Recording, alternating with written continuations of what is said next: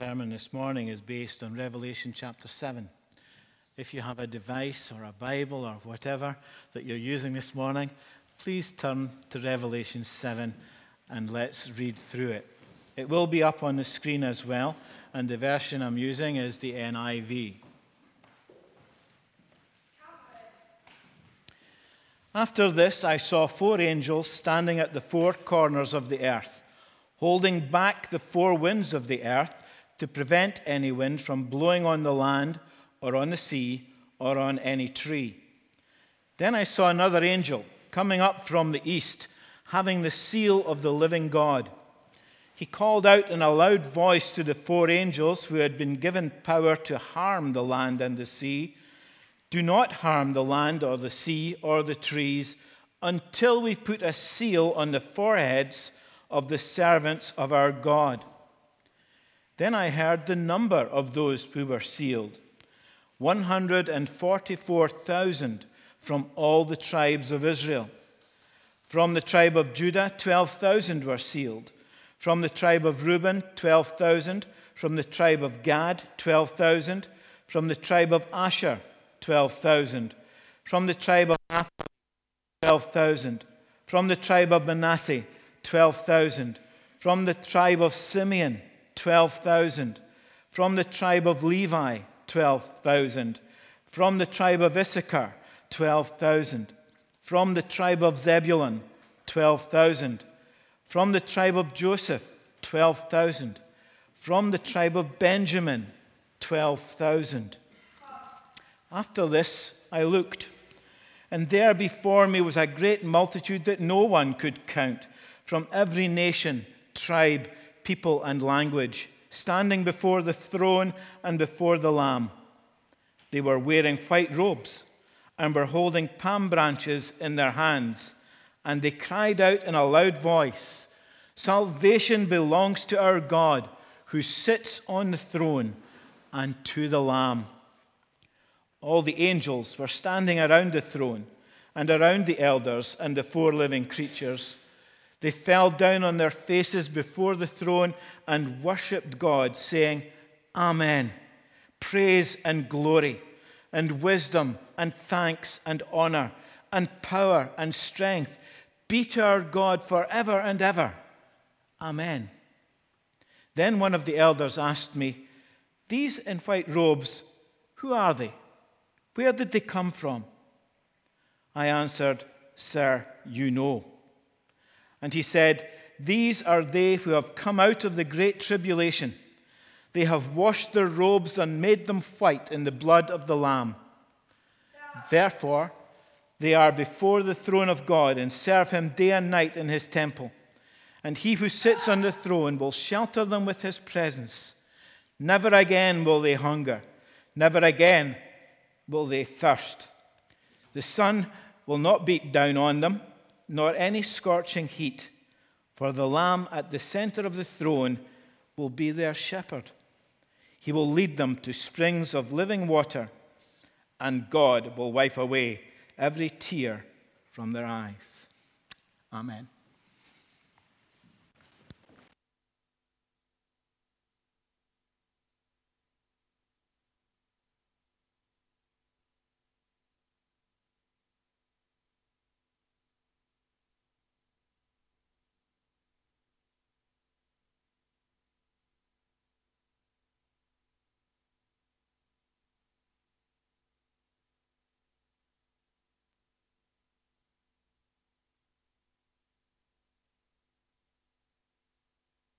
This morning. It's great to be able to share with you again, and it's lovely to have people here visiting and able to come and be with us this Sunday. We're glad to have you along. I don't want any of you who come often to think you're not included in that welcome. You're all welcome to be here. It's good to have you all. Welcome back to John's amazing vision in the book of Revelation. We've had a couple of weeks where we've journeyed away from the book of Revelation, and now we're back to it. Barring the closing chapters of Revelation, chapter 7 is probably one of the most encouraging and helpful parts of the vision for us today. Now you might be thinking, well, I'm not quite following you there, Andy, but I'm going to try and explain why that is in the course of what I share with you this morning. But before we get stuck into that, let's just quickly review what we have seen through John already. Of course, it all starts right at the beginning of the book of Revelation with a vision of God together with the risen Christ back in the first chapter. I am the first and the last, says the Lord, who is, who was, and who is to come. Both the Father seems to say this, and the risen Lord Christ seems to say this. They are together, God in the heavens appearing to John in his revelation. And then in chapters 2 and 3, the risen Lord Jesus Christ has 7 specific messages. I'm always getting told off for holding up the wrong number of fingers, okay? So I'm having to really think about this. 7 specific messages for 7 specific churches, but taken together, they constitute the complete message to the complete church, not only at the time, but through all of time. 7, remember, is a unique number that shows up again and again and again in the book of Revelation, and it leads us to understand when we hear the number 7 that it's talking about something that is kind of complete, perfectly complete in that sense. So in chapter 4 then, we're taken through to the throne room of heaven, where we encounter the throne that is at the center of the entire universe, together with the one who is seated on it. That's the message, really, of chapter 4, that there is a throne at the center of it all, and the good news is there is someone sat on the throne. Someone is in charge of what's going on in not only the world, but the universe as a whole. That scene expands into chapter 5 as we then catch sight, as the vision lingers in the throne room, of the sealed scroll in God's right hand. God's intentions. God's future plan for the world and the establishment of the kingdom of God. And at first, it seems that there is no one who has the ability to take the scroll. And by that, it means no one has the ability to actually fulfill what that scroll is specifying. No one has what it takes to be able to execute the orders. And because no one has what it takes to execute the orders, John is left with a feeling of terrible sadness. God's future seems to be unavailable to the world. It doesn't seem that we can move to the future that God wants, but then it is revealed that there is one. The lion, who is actually the lamb, is revealed as the one who will ensure it is done, because he has the ability. He has all that it takes to execute the orders. And the lamb then, in Revelation chapter 6, opens 6 of the 6 of the 7 seals through chapter 6, with each broken seal generating a fearsome response. All history is moving towards the final unfurling of the scroll, but the broken world is resisting the coming kingdom of God, often with painful consequences for those who are caught up in it all.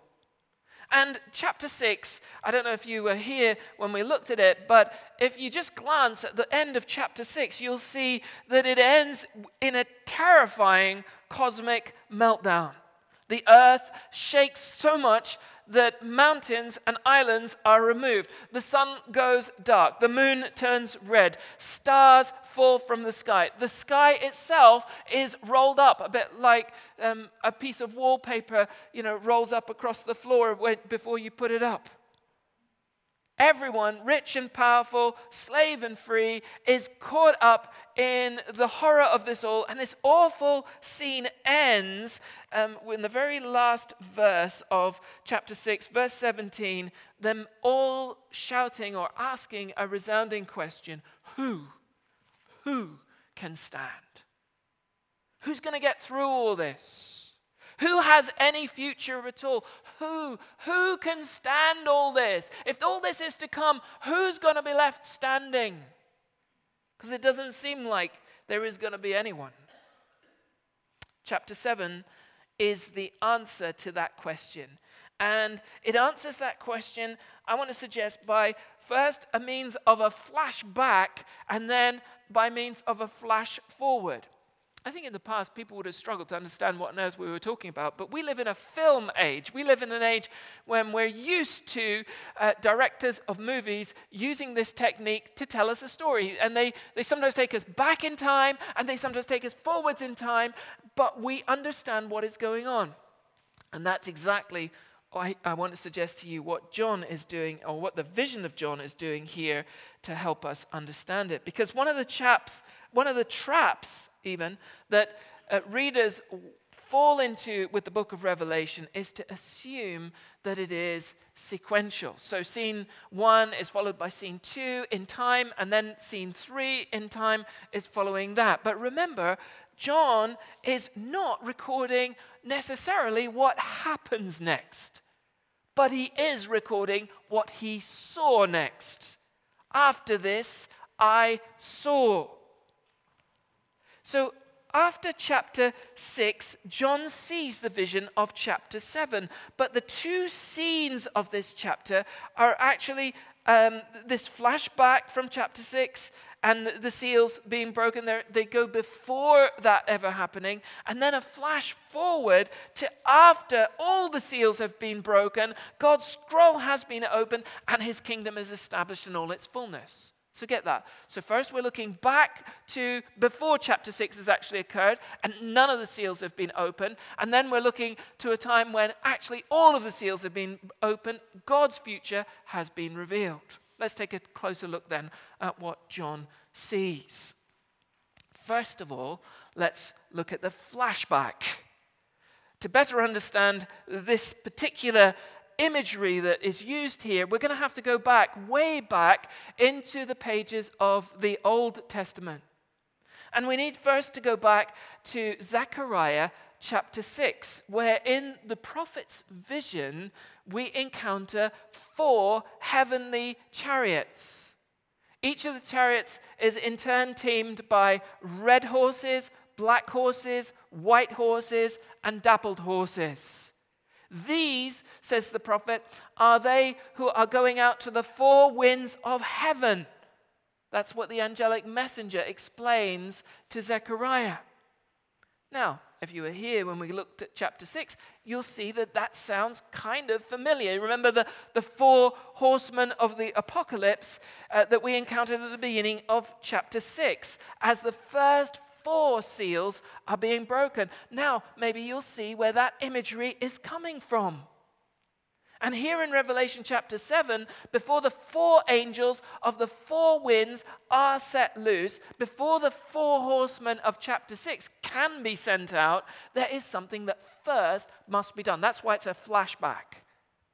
To understand what first must be done, we need to refer to the verse that Bill shared with us earlier in Ezekiel chapter 9, verses 4 and 5. There, in the book of Ezekiel, God orders a judgment on the city of Jerusalem because of all the terrible things that had gone on in the city.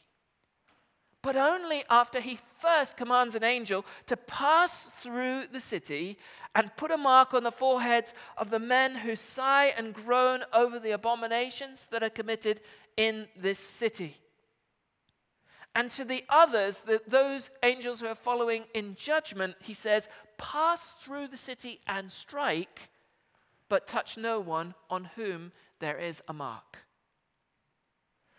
And this in turn surely reminds us of the Passover way back in Exodus chapter 12, where the people of God are in the land of Egypt and they're longing to be released, and Pharaoh is just refusing to let them go. And then God, in his final plague of judgment on the Egyptians, because they're not listening to his request to let his people go, sends on them this terrible, terrible plague of an affliction against the firstborn.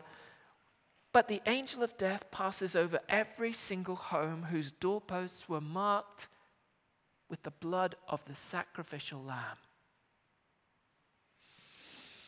So too here in Revelation chapter 7. So we go backwards to understand what we're seeing in front of us right here. Before anything happens, before God's future begins to be unwrapped, certain people are first to be sealed on the forehead. They're to be marked by the presence of God. Do not harm the earth or the trees or the sea until we have sealed the servants of our God on their foreheads, says verse 3. They need to be protected by the seal of God that is on them. It's going to safeguard their future. Who can stand? That question at the end of chapter 6. Those who are sealed by God. Now we understand a seal as a mark of quality. The person who puts the seal on takes responsibility for the thing that is sealed. We understand a seal as a mark of assurance. No one has opened this before you have got to it. It's also a mark of preservation. This is as good for you to eat as on the day it was made, or for you to use as on the day it was made. And a seal is also a mark of ownership. It says, this belongs to me. And so it is with this sealing. Those who are marked are assured, they are preserved, and they are also owned. Now, verse 4, I heard the number of the sealed, says John, 144,000. Now again, so many people trip up right here, not least the Jehovah's Witnesses, who wrongly think that this number specifies the exact number of people who, out of all time, are ever going to be saved by God, 144,000. I want you to remember what we've already learned about the numbers in the book of Revelation. They are, for the most part, symbols rather than pure numbers.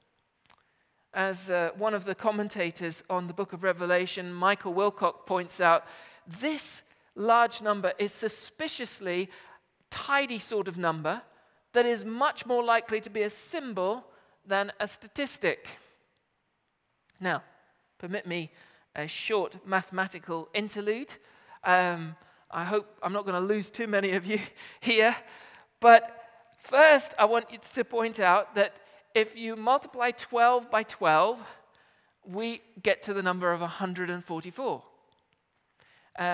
So 12 squared is 144. And secondly, if we take the number 10 and we multiply it by 10 and then again by 10, so 10 cubed, we get the number, let me get this right, 1,000. Got to think. Keep up.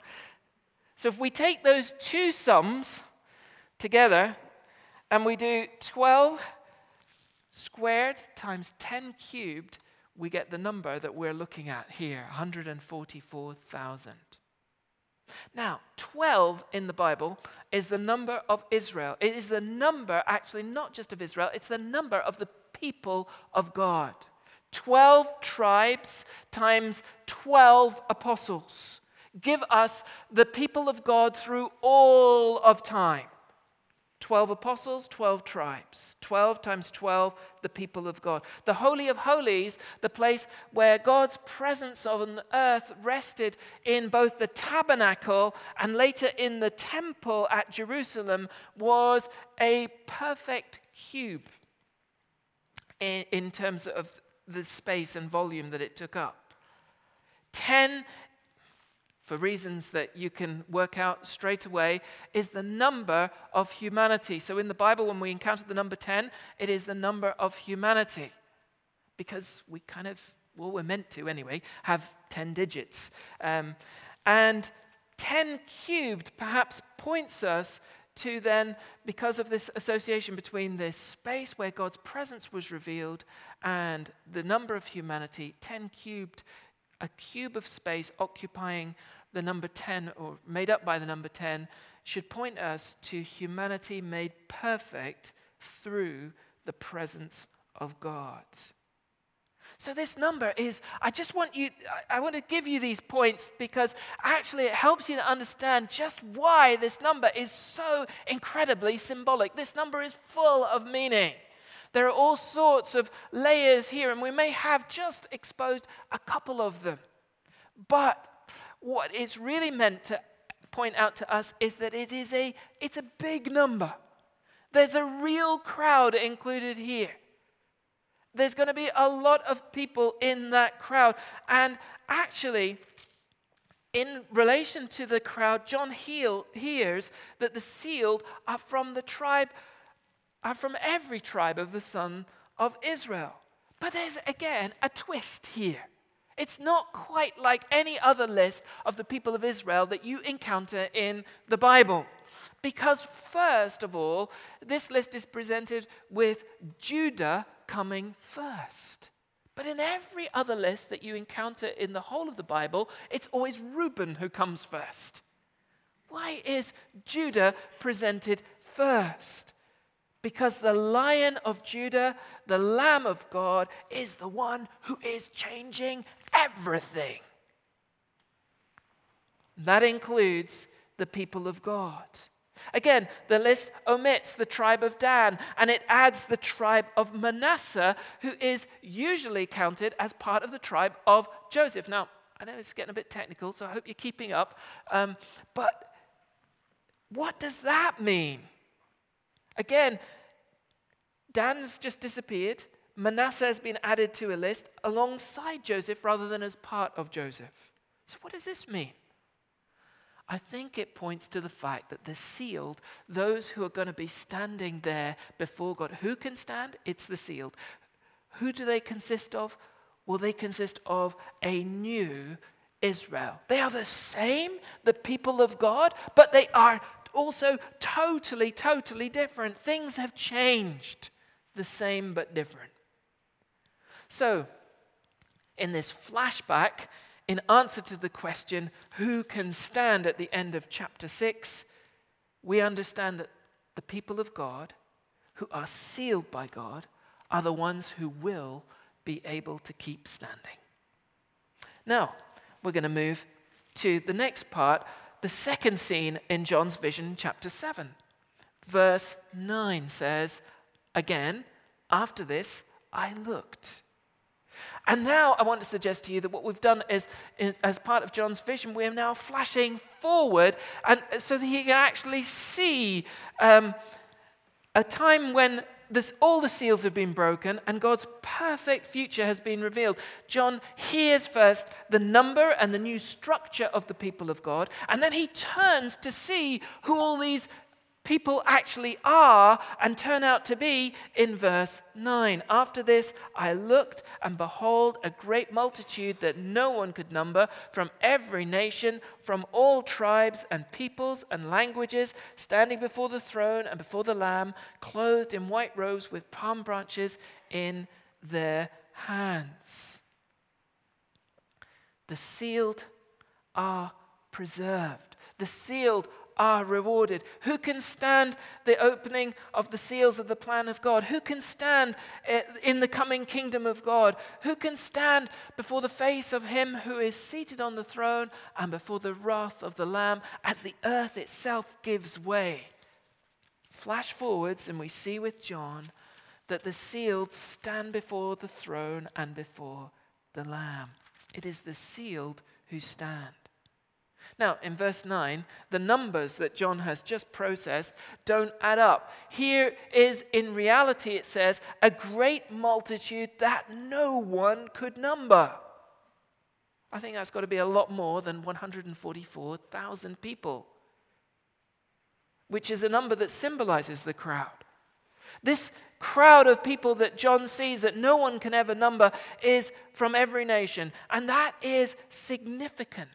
Do you remember God's promise to Abraham back in Genesis? In your offspring, Genesis 22, verse 18, in your offspring shall all the nations of the earth be blessed. All tribes, all peoples, all languages are now gathered together, united in praise before the throne of God, standing where no one could stand, standing when no one else could stand, and crying out in a loud voice, salvation belongs to our God who sits on the throne and to the Lamb. The sealed are the new Israel, the true people of God. Do you know who these are, says the angel to John? These are the ones who are coming out of the great tribulation. Verse 14. They're coming. It's a present continuous verb. Coming. It's already happening and it's continuing to happen. This great tribulation, this crushing pressure actually began when Jesus came to earth. And like the clash of two tectonic plates, the kingdom of God began to impact the kingdom of this world, despite all it did to resist it. And you know what happens when tectonic plates collide, don't you? Earthquakes and volcanoes. The forces generated shake the earth and they change the shape of the geology. And that's what's happening when the kingdom of God, revealed in the Lord Jesus Christ, comes into collision with the kingdom of this world. And this collision of God's saving purposes in Jesus with the resistance of evil in the world results in tribulation. Literally, the words that are used here in the original language are mega tribulation, great tribulation, crushing pressure. Tough times for those who live on the fault lines. Tough times for John, who was imprisoned during this vision on the island of Patmos. Tough times for countless Christians who, through the ages, have experienced all kinds of difficulties. Tough times for our persecuted brothers and sisters today, who around the world are imprisoned and mistreated in all sorts of ways. And sometimes even tough times for us. Because, why? Because we live on the fault line between the kingdom of God invading the kingdom of this world, and there is a resistance to it. But it can't be held back. When you see these things happening, remember, when you experience these things happening, remember John's vision. Those who get through tough times are those who are sealed by God. So flash forwards, who can stand the crushing pressure? Those who are sealed by God. Now, I want to bring this home for us. I want this to be real to us here and now. That is the intention of the book of Revelation. The sad thing is, it's become a book so wrapped in mystery, people have kind of put it away and not gone there. But actually, it's supposed to be a resource for people going through tough times in our lives. And who of us doesn't face such difficult moments? We all will come to a point in our lives where we face demanding, testing times. And in tough times, the book of Revelation can be a real resource for us. I said at the beginning that in the book of Revelation, chapter 7 is perhaps the most encouraging and helpful part of John's vision for us today. Who can stand at the opening of the seals? Who can stand the crushing pressure of the kingdom of God coming against the kingdom of this earth? Who can stand before the throne of God and before the Lamb? Well, those who are sealed by God. But who are the sealed? Well, hear what the Apostle Paul has to say in response to that question at the start of the book of Ephesians, chapter 1, verses 13 and 14. In him, you also, when you heard the word of truth, the gospel of your salvation, and believed in him, were sealed with the promised Holy Spirit, who is the guarantee of our inheritance until we acquire possession of it, to the praise of his glory. Now I wonder, did you get that? Did you read it again? Did you get it? If you have heard the word of truth, if you have believed in him, you can flash back, and there's a point where you were sealed by God with the Holy Spirit. So our lives, if that is the case, have been marked by the presence of the Spirit. So we should expect to bear the fruit of the Spirit: love, joy, peace, patience, kindness, goodness, faithfulness, gentleness, self-control. Remember that list from Galatians chapter 5. Fruit that other people can notice. We should expect our lives to each be touched by the power of the Spirit. 1 Corinthians chapter 12, verse 7, to each is given the manifestation of the Spirit. Why? For the common good. The Spirit is living and active amongst us. He changes the way and the shape of our lives, the way that we live. We should expect to be led by the Spirit, sustained by the Spirit, empowered by the Spirit, kept by the Spirit. And as Revelation chapter 14 later points out in verse 1, the Spirit has written the name of the Lamb and the name of the Father on our foreheads. What does that mean? Not that there's literal words up there, but that actually people can see who we belong to, wherever we are, whenever they look. I wonder if that's the case for you. Do people see who you belong to wherever you are, whenever they look? Because that's the mark that the Holy Spirit gives to us in our lives. If you've heard the word of truth, if you have believed in him, flash forwards. There will be an end to all tribulation, pain, death, war, sadness, persecution, and the wickedness of man. The sealed will stand where no one else can. They will stand before the throne. They will stand before the Lamb. The sealed will find every need met in him. Spiritually, they're now spotless because they have washed their robes in the blood of Jesus. That's quite a difficult image for me. I wonder if it's quite a difficult one for you as well, because you would expect robes washed in blood to come out red. I mean, it's a pretty nasty image in some ways, and you would expect it to be kind of like, end up like, whoa. Blood, as you know, is one of the most staining things, isn't it? You know, try and get a blood stain out of an item of clothing, and you've got to wash it really hot and with some good detergent to even have a chance of getting that out. But not these. And here again, we're talking symbolically. The blood of the Lamb washes out every stain. Spiritually, their needs are met. Physically, their needs are met. They no longer hunger or thirst because they're satisfied by God. They cannot be harmed in God's presence. Mentally, they don't have to stress because the Lamb is now their shepherd. I'm just amazed by that turnaround. A lamb is now the shepherd. What a mix of metaphors. And it's a wonderful one. He's going to guide them to springs of living water. Emotionally, they're going to experience healing. And I love this image at the end of chapter 7. You've got to love this verse. The Lamb in the midst of the throne will be their shepherd. He will guide them to springs of living water. And listen to this last statement. And God will wipe away every tear from their eyes. That's amazing. Isn't that great? The Father wipes away every tear with tenderness and compassion. I almost can feel the Lord saying, there, don't cry. You're safe. You're with me now. What does that mean today, here and now? Well, it means in the face of crushing pressure that we might have to face as followers of Jesus, because we live on the fault line where the relentless advance of the kingdom of God meets the fierce resistance of the kingdom of the world. It means that those who are going through such mega tribulation, such tough times, they're going to make it through.